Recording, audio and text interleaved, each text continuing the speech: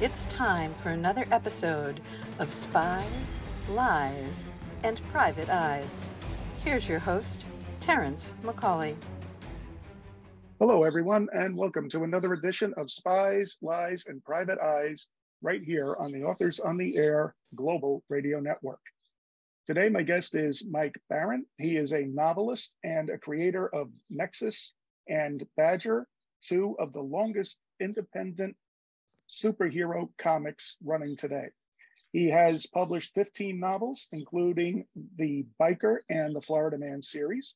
He has won 2 Eisners and an Inkpot Award and written for comic titles such as The Punisher, Flash, Deadman, and Star Wars, among many others.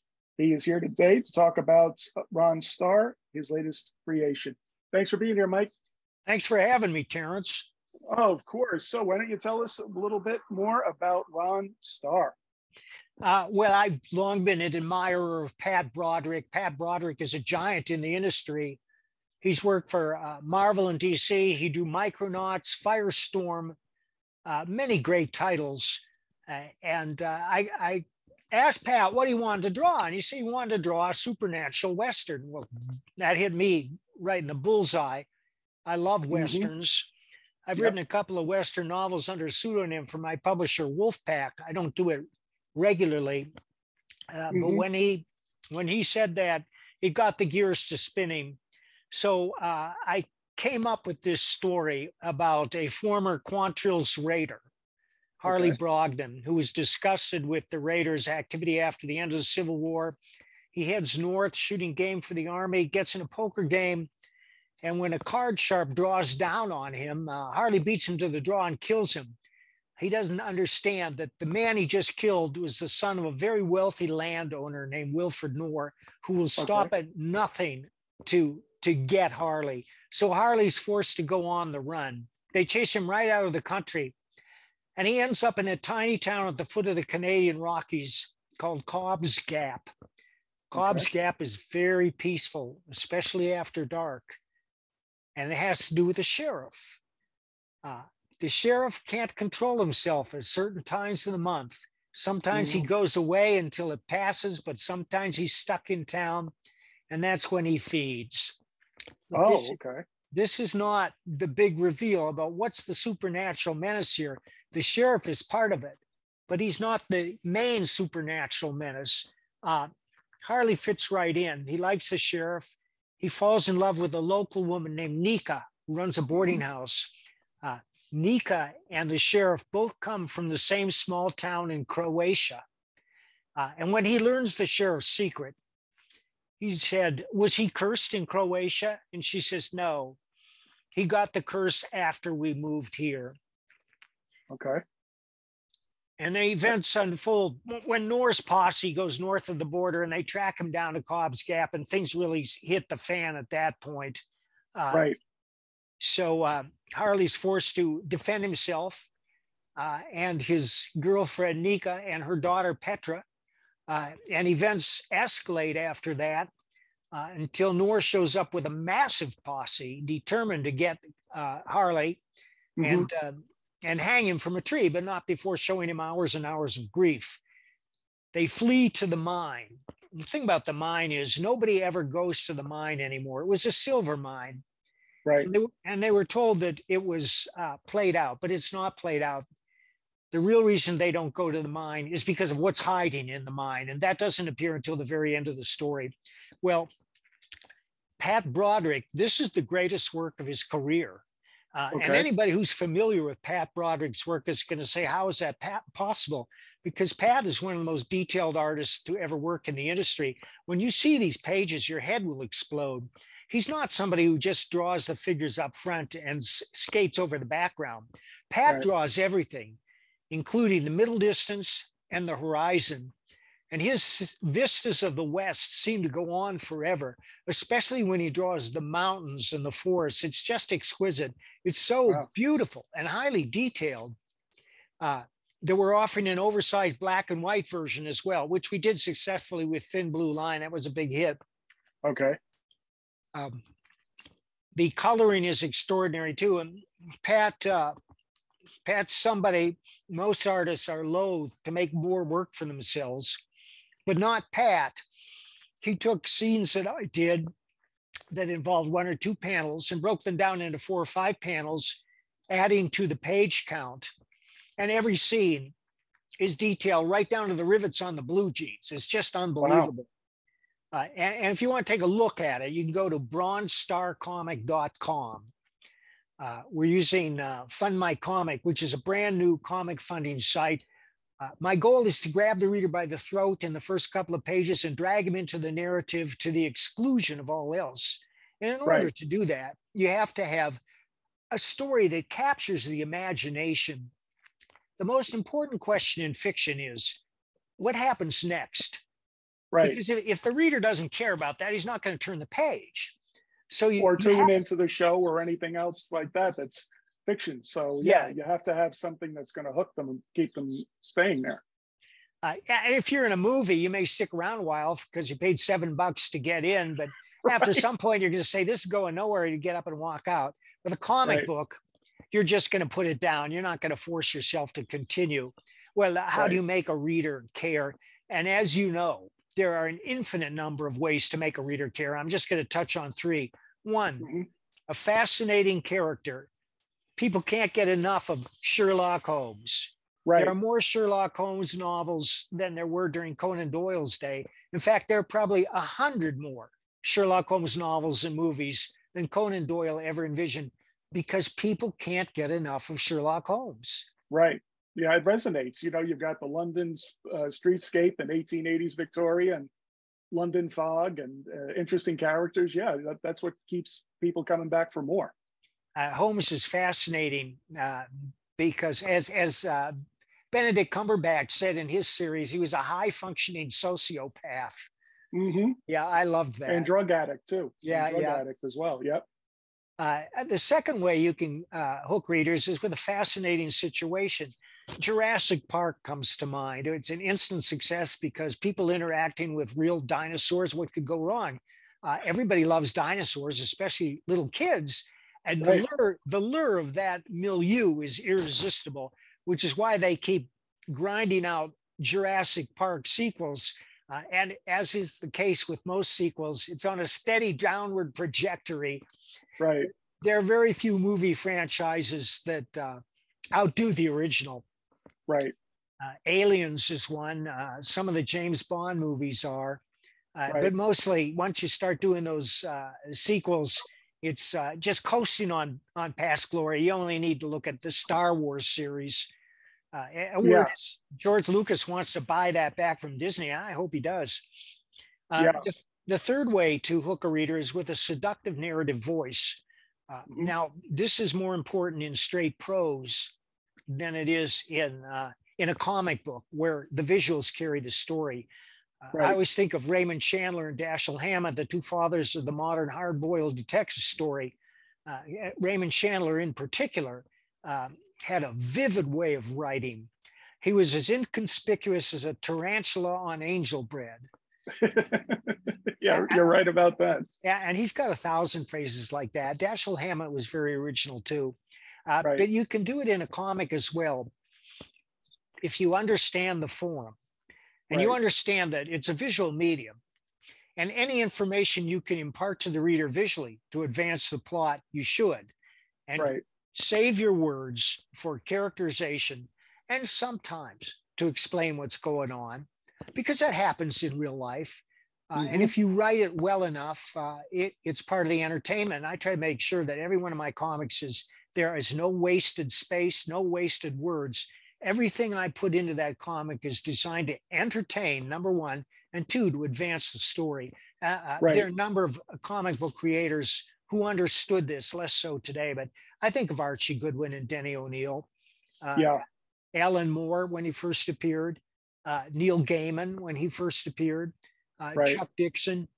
These guys understood the form, and they understood that it was a visual form. And when you plaster a page with 500 words, you're destroying the reader's interest. We've all turned the page and come to one of those pages in comic books where there are 500 words in 12 captions covering up all the art. And your first result is, Oh no, I am no longer in the story. I'm no longer Right. following the character. Now I'm reading somebody's lecture. Right. Yeah, that's what happens too. I mean, you can get away with that in prose, but when you have a more visual medium like comic books, that just doesn't work as well. Yeah, I always think of Ayn Rand. One wishes she were a better prose stylist. So you read Atlas Shrugged, and it's so verbose. And finally, when you get Oh, to John Galt's speech at the end, it's like 100 pages long. You just want to say, stop, stop. yeah, Can you boil this down to a paragraph? right. Yeah. Yeah, And the Fountainhead too. I had to read that in school, and God almighty, did I suffer through that one. I mean, political views aside, it just was not an I know. easily accessible book. I Good know. God. So So when you come to when you approach writing a comic, you have to make sure that you have all those three elements together in order to keep the reader on the page. absolutely. And you have to parcel your words out like gold coins. Hmm. You don't spray them across the page. And you have to watch yourself to avoid things that have been said 1,000 times before, especially in comics, because it is so easy to fall back on convention. Comics Right. are the most forgiving medium in the world, and everybody thinks they can do a comic, and everybody does. But that doesn't mean it's good. But when you find Right. yourself writing, I don't think we're in Kansas anymore, or Right. move it people, or we have to talk, you got to back away from the pad or the keyboard and rethink that. I mean, there's nothing wrong with those sentiments, but you got to find a fresh way to say it. And I'm always looking for fresh language. Fresh language will spark the reader's imagination. And we need Right. only look at phrases that have worked their way into the public consciousness, such as "it's clobbering time." And we all Right. know who says that was the thing. And it was unique to him when Stan Lee first wrote it. Yeah, and the narrative style also is as important to comics as I think, in my opinion, as the artistry is. Like behind you on your green screen, you've got Batman Dark Knight edition there, and those were, I think, the reason why people were drawn to Batman as opposed to maybe Superman or X-Men or somebody like that was the limit of prose, and that allowed the image to tell the story. Ideally, but there are been some Batman that are very wordy, as you know. Right. Yeah, Yeah, that's happened and the since. problem with Batman, he's such a popular character that by this point there are probably 10,000 different Batman stories. And Yeah. Sturgeon's law applies. Theodore Sturgeon was a great science fiction writer, and his law said 90% of everything is crap. Right. Right. Anyways, And it's hey, the same. And you know what? It's the same thing here because that's why I wanted to have you on, because I know you've got a huge amount of experience in comic books. And some people who read prose and fiction, even nonfiction, they'll say, "Oh, well, anybody could write a comic book," but it's not that easy. It is a no, highly collaborative art in and of itself, because it's not just you; it's also matching your story up with the right artist, and the person who does the inks well, and then the person who does the coloring. It's quite a process that people don't necessarily appreciate. every time I go back over anything I've written, particularly something that's been commissioned that I have not yet let out of the house, I pare it down. I pare it down to the minimum amount of words I can get away with to Hmm. A, advance the story, and B, make it fun, Right. to characterize the characters. Right. Now, when you're writing a comic, when you're about to start a comic, whether it's your own or you're commissioned to work for an established title, or you're writing a book, do you approach the project the same way as you're preparing for it? Or, like, for example, do you outline more for a comic versus a novel, vice versa? That kind of process. Uh, I outlined for both. Okay. When I started, I didn't use outlines at all. I would just sit down and I would draw the page out by hand in a notepad, and I'd Hmm. draw the first panel, and I'd think, well, what's going to draw the reader in? What's going to make this a compelling scene? And the first time I did that was with Nexus, because Steve Rude and I were lucky enough to be in the right time at the right place Right. when a new publisher, Capital Comics, decided they wanted to do a superhero comic. And I thought, well, every time the protagonist shows up, somebody dies. That would be compelling. And that's not an original thought. That's the reason that popular entertainment has been dominated by police, detective, Right. Doctor, and legal shows for half a century, because those professions deal with life and death. Right. And it's become a weary convention, especially among the big two, where you pick up virtually any superhero comic. And it used to be that the first page was a shocking scene of either action or right before the action is about to happen, because the writer felt compelled to do that to draw the reader in. Sure. But there are other ways to draw a reader in. If you give them a scene that's intriguing in and of itself, that creates tension, then you're doing it right. Because as you know, fiction is a series of tension and release, release, which is the same as music. And I always think of a good story as a good pop song. It's got the tonic, we're getting bugged, driving up and down the same old street. We gotta find a new place where the kids are neat. And then you have the bridge. I get around all over town. And then you have the hook. Da, da, da, da, da, da, da, da, round, round, round, I get it. And I tried to do that in a comic, and I try to do it over and over again in a novel. Because a novel, when I say it's a dynamic narrative, you know what I mean? That means that the protagonist's circumstances are always in question. He's never completely happy. He's never completely content. Things are never permanently settled. Things happen to him, or he does things that set things in motion. And that's where the tension comes from. Right. Yeah. The protagonist can't just be a bystander in the story. They have to actually promote the action. They have to push it to that crisis point. And you're right. Yeah. A lot of times what you see now, especially in the more visual medium, like comics or in movies, it seems like they go for complexity of plot rather than specificity of character. Yeah. And I have nothing against a complex plot if it makes sense. And speaking of bystanders, you need only look at Sherlock Holmes, because all the stories are filtered through the sensibility of Dr. Watson.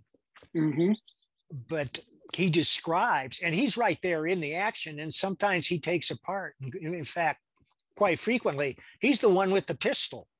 Right, yes. Right, yeah, he's the one who is always right there as the, sometimes even as Holmes, more than just his sidekick, but more like his partner. And that's why those stories work. I think that dynamic is why the character is still very popular today, because it's something that we can relate to, and it's something that we enjoy watching unfold. Did you see the BBC series with Benedict Cumberbatch? Yeah, and I watched it with one eye closed because I was fearing that they were going to ruin it by modernizing it, but I really enjoyed what they did there, especially in the earlier seasons. Me too. I thought the first two seasons were just brilliant. It's right up there with Jeremy Brett as my favorite Holmes. Exactly right. Yeah, and Brett always was very conscious of what was going on in the world while he was portraying a popular character. I remember he was the one who didn't want, he decided to tackle Holmes's addiction to cocaine specifically because he didn't want it to influence kids thinking, oh, well, this is a harmless drug. He wanted to show the downsides of it as well, which I thought was brave. I learned that Brett was a little obsessive compulsive, and towards the end, he thought he was Holmes. Yeah, he was also I think he also spent time in a mental facility. And I think when he got out, I believe Edward Hardwick was there to pick him up, if I'm not mistaken. It might have been the other person who played Holmes, but he very much did get into character a lot of the ways some great actors do today. I think of Jeremy Strong and Succession. Apparently he got so far into character, he annoyed everybody else on the cast. Yeah, you hear that about method actors. There's a great story about the making of Marathon Man. Oh, okay, yeah. Which starred Dustin Hoffman and Laurence Olivier. And Hoffman was a method actor. In order for him to get into the scene, he would spend hours becoming that character. And Olivier said to him, "Why don't you try acting, dear boy? It's so much easier." Yeah, I remember that because he also said in another interview where he was asked about method acting. He says, if they go too far with it, it starts to become a documentary and not a drama play. And I thought Right. that was very interesting. He says most people don't want to watch a documentary; they want to be told a story. Nowadays, it's completely flipped on its head with the proliferation of reality TV and supposed quote unquote unscripted content that's not really unscripted. People are desperate for entertainment, especially today when Sturgeon's Law is creeping up on us. And you look at the major film studios putting out one dog after another. Mm-hmm. And I'm not going to go into the reasons for those, except that they forgot their primary mission, which is to entertain. They don't think about entertainment first. They think about the message they want to impart. And as Samuel Goldwyn said, if you want to send a message, use Western Union. Right. Yeah. People, they ultimately want to have escape, especially now that the real world encroaches on our every moment of every day with smartphones and internet and social media stuff. It's good to be able to unplug a certain part of your life. And it seems like the fun is out of creating now. There are good movies out there if you know where to look. Yes, there are. Yeah, and I think especially on the streaming services too, you're seeing I think a golden age of some wonderful performances and some great writing and daring direction. But you're right, yeah, it's not readily available. You have to dig for it a little bit. My last book before Bronzestar was Private American, and I wrote it because I asked myself what the Punisher would be doing today if I were writing him. Mm-hmm. And it seemed obvious to me that he would be on the southern border trying to stop the flow of human traffickers, fentanyl, and terrorists. They're pouring across the Rio Grande and being flown to cities all over the country in the dead of night.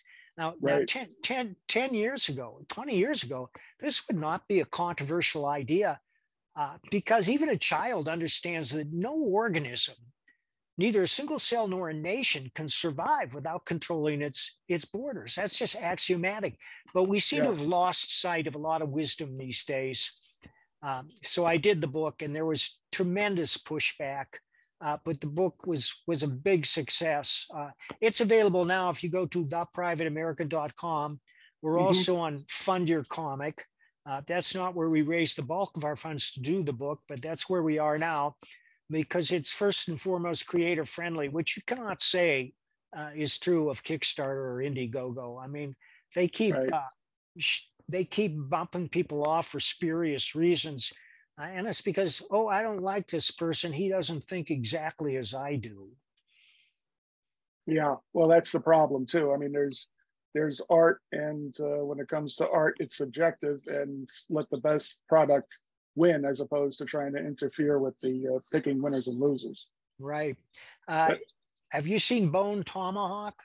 I did. Yeah, that was one of those things that came to mind when we were talking about great movies or great storytelling a little bit earlier. That was a rough ride, but got some great performances out of some, I would say not as well known actors, and some great direction too. Yeah, S. Craig Zoller's an interesting guy. His next movie, Brawl in Cell Block 99, blew me away. It is harsh. Oh, yeah, that is harsh. Yes, that was, it was harsh. But, once you know what you're getting into, you're not just going to be sitting there on a Saturday morning with your kids and say, hey, let me put on Riot at Cell Block 99 for the family. You know what you're getting into with that. And Vince Vaughn showed a lot of range in that we hadn't seen from him in previous. When he destroyed that car, I believe he did that with his own bare hands. Yeah, he did.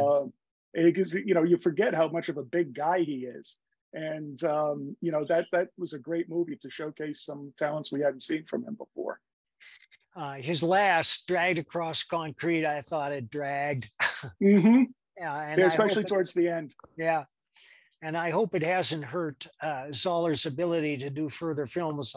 I look forward to what he's doing. Another director that I like is Antoine Fuqua, who he did Training Day. Yes. And then he did, and the Equalizers. well, The Equalizer is brilliant. People say, what's the best Punisher movie? I say The Equalizer is the best Punisher movie. Yeah. And Equalizer 3 is coming out later this year. Yeah, that promises to be a good ride. The second one was kind of a letdown, but I think this third one looks like it's going to regain its form. And I love Denzel Washington. I can watch him in anything. Yeah, me too. Fuqua also did Southpaw, which I think is one of the best boxing movies I've seen in years. Oh, right. Yeah, I had heard about that one. Yeah, that was a very brutal one too. But, you know, it's a boxing film. It's not supposed to be deer and unicorns. Right. You have to know your audience with that one. So for Bronzestar, are you envisioning this to be a graphic novel or a series of comic book issues? It's a graphic novel. There are 59 pages of story. Okay. And I've already written a sequel, and Pat has already started illustrating it. But that's not going to be out for a while because I can only do one crowdfunder at a time. Some of my friends can do multiple crowdfunders because they have a bigger reach, but we prefer to concentrate on one at a time. And the next one we're doing after Bronzestar is Florida Man #2. And of course, the purpose of Florida Man is just to make you laugh. That's my most popular novel by far. Yeah, and I remember some people were criticizing it, saying that it was taking itself too seriously. There's nothing serious about it. I mean, it's well done, but I mean, it's clearly satire. And if you read it like it's a treatise, or if you read it like you're being serious about it, that there's nothing from the cover all the way through. There's nothing there that says that this is a statement on thank you, on Terrence. politics today. No, it's fun. It's what it is. Again, you know what you're getting into when you buy it. It's perfectly fine. I never understood that criticism about that one. Well, the challenge with Florida Man is to get Gary and Crystal into the most humiliating situation I can, and then get them out again. That was, as I say, I don't choose my stories. My stories choose me. And Florida Man chose me by coming at me every time I went online. Right. There was another Florida Man story. And if people aren't familiar with the convention, the headlines, here's a couple that I recall vividly. Florida Man insists syringe found in rectum is not his. Mm-hmm. Yeah, and the news every day there was something like that for a while. It still is, but they've changed the wording up a little bit. But yeah, no, I mean, it was a great premise, and it was clearly satire. I mean, the cover had a guy riding an alligator, for God's sake, and it clearly conveyed what it was. And when people jumped on you about it being controversial, it's satire, for Christ's sake. It's not, he's not writing Gone with the Wind or the Federalist Papers here. It did not have that at all. No, I don't understand how anybody could think it was controversial unless you're have Victorian sensibilities, because then it can seem a little gross. Right. But I try not to dip into that. I mean, Gary Duba he's a redneck living in a trailer down by the swamp. He's got a hair trigger temper. He likes to get high. He likes to get stoned. He's been in and out of jail his whole life for minor infractions, public drunkenness, failure to pay child support. But he's got a heart of gold, and he give you the shirt off his back. And that's the saving grace of the books, which is why people keep coming back, because he's honestly a very likable character. And he's got no filter, and he says things that people often think but don't dare say. Right. And it's, again, people know what they're getting into when they read it, and when they see the cover and then they read the back of it. It was it's art for its own sake, and I thought it delivered well for what you were trying to do there. And most of your books are like that too. You know what you're getting, and you get a really solid story that keeps people coming back because you've been doing this for an awful long time. Well, it took me 30 years to learn how to write a novel, but that's because I'm a slow learner. I think every novelist can has some kind of lesson. It took them a long time to learn about one aspect of this business or another. I know you've got a lot going on. So what's the best way that people can keep track of what you're doing and what your next project is going to be? Well, you know, social media, website, that kind of stuff. I'm on Twitter at Bloody Red Baron. I'm on Facebook at The Comics and Novels of Mike Baron. I have my own website, which we need to goose up. It's bloodyredbaron.com. We're going to be working on that. And I'm on Substack as Mike Barron. I've been very busy on Substack writing essays that just cover the gamut. Some are serious, some are funny, some are only designed to make you laugh. Right. And we need a little bit more laughter and levity in our lives these days with everything going on. Well, Mike, thank you so much for taking the time to talk to me and my audience. I know this is the first time we had anybody sing on the program, so you gave us a musical interlude. It's like a Howard Hawks production. Oh, you know, where they had, I know, they had people singing in the middle of the West, and you're like, Jesus, stop. But anyway, people liked it. So anyway, well, thank you very much, Mike. I really appreciate this. Thanks for having me on. No problem at all. And everybody, this has been another edition of Spies, Lies, and Private Eyes right here on the Authors on the Air Global Radio Network. We will see you next time, everybody. Thanks for tuning in. You have been listening to Spies, Lies, and Private Eyes with host Terrence McCauley on Authors on the Air Global Radio Network.